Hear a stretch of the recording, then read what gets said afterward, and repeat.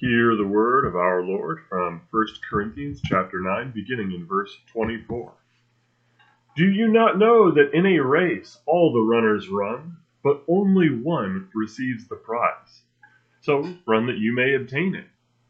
Every athlete exercises self-control in all things. They do it to receive a perishable wreath, but we an imperishable. So I do not run aimlessly, I do not box as one beating the air, but I discipline my body and keep it under control, lest after preaching to others, I myself should be disqualified. This is the word of our Lord. Thanks be to God. Well, happy Ash Wednesday, everybody. You know, when it comes to Lent and Ash Wednesday in general, I have always rebelled against the notion that all it means is that you're sad until Easter, or that you're miserable until Easter. You got to just destroy your life, man. You got to be super depressed all the time. I'm here to tell you right now, for Lent, it is okay to smile. In fact, it's okay to see Lent as a happy time. Why? Well, when you think about Ash Wednesday, it is the imposition of ashes, right? You go to church and your priest or your pastor gets their little ash and oil, usually the ashes from Palm Sunday after they burn down the palm branches. They make a little tincture out of that. They put the thumb in it and they make the little cross on your forehead saying, remember that you are dust and to dust you shall return. That's incomplete, by the way. One of my favorite hymnals of all time. Please excuse the coffee machine here. One of my favorite hymnals of all time during the funerary order that I love doing whenever I've done funerals. The complete statement, for us at least, was, remember that you are dust, and to dust you shall return, and from dust you shall rise again. When we put those ashes on somebody's forehead, yes, is this a memento mori? Yes. Is it reminding you that you are going to die? Yes. And is it even reminding you that here on earth, this is not our home? We are living a sort of living death, because in our baptism, our old Adam has been crucified, our sins have been forgiven, and we aren't home until we are with the Lord in heaven and at the resurrection. Absolutely. And it also calls to remembrance the fact that Jesus died for us. You know, it's during this period of time in which we start reading passages about Christ setting his face towards Jerusalem to go die on a Roman cross for us. Absolutely, that's no coincidence. But have you noticed that that's a good thing? That Jesus died for you?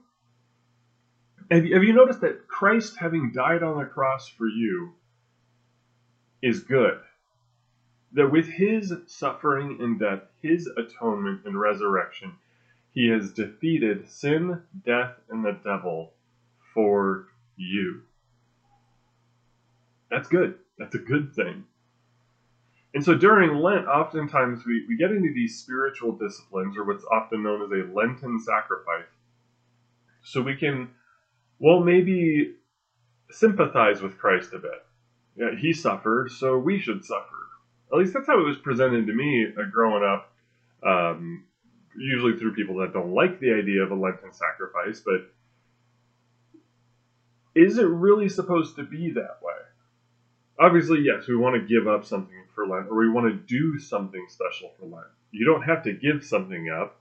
In fact, it could be that you're like, hey, I want to give $5 to charity every single day and make myself do that every day for Lent. And that is just as legit as giving up drinking or giving up, I don't know, soda for Lent or something. The idea is, yes, we do sympathize a bit. But it's okay to do it for joy and for happiness' sake, because your Lenten devotion, your Lenten sacrifice, should be something that makes you better. St. Paul talks about disciplining his body, not to be sad, not to afflict himself and to just destroy himself. He's trying to make himself better. so that he doesn't screw up. He wants to make himself a better human being with that. So a good example of this, if you have a thing for food, if you get hangry, or if you notice that you just don't have self-control around food, you have problems with it, fasting, traditional fasting, or a colative fast if you want, which is, lighter meals, that kind of fasting will help you have more self-control around food. Or if you have a thing for alcohol, it's a weakness for alcohol, and usually you try to limit it to a couple of drinks a night or something like that, but you know that you've been drinking every night.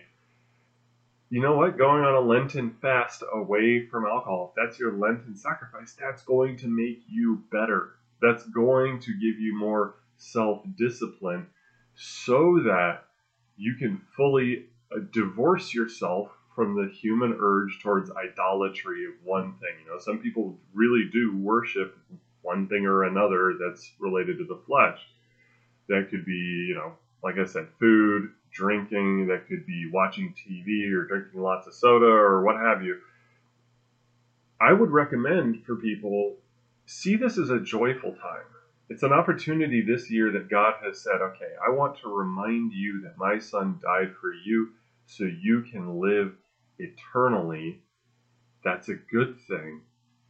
And now out of gratefulness, we go, okay, this is the God that knows what's best for me, that wants what's best for me, and I want to do my best for him.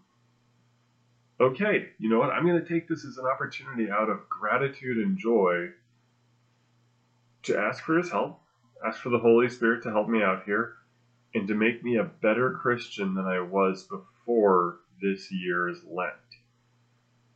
And these days, guys, discipline is lacking in our generation and the younger generations. I'm a millennial, guilty as charged, and Lord knows I've had my experiences and run-ins with various addictions and things like that. I'm sure we all have. And discipline counteracts that. And I rejoice and I am happy that God gives me that opportunity. Now, bear in mind, though, by the way, it's voluntary. You want to do your best, but if you drop the ball, let's say you are trying to do a colative fast, 2 light meals before dinner, and dinner is your only real meal. If you drop the ball and you have that big fat cheeseburger for lunch during your colative fast, don't feel bad. You didn't sin. I mean, unless you swore an oath to Almighty God that you were going to do this fast, which I don't recommend, it's okay to say, oh man, you know what, I dropped the ball, oh, that sucks.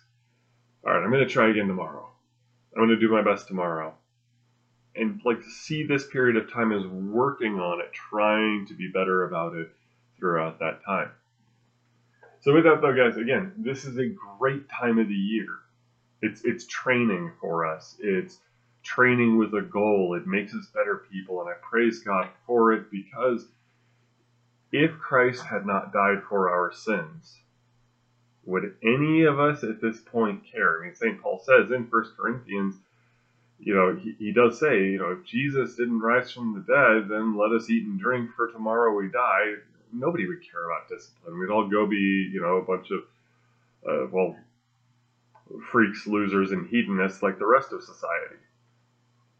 So God, having liberated us from that, has done something wonderful to us, and I praise the Lord for it. So, dearly beloved, remember that you are dust, and to dust you shall return, but from dust you shall rise again.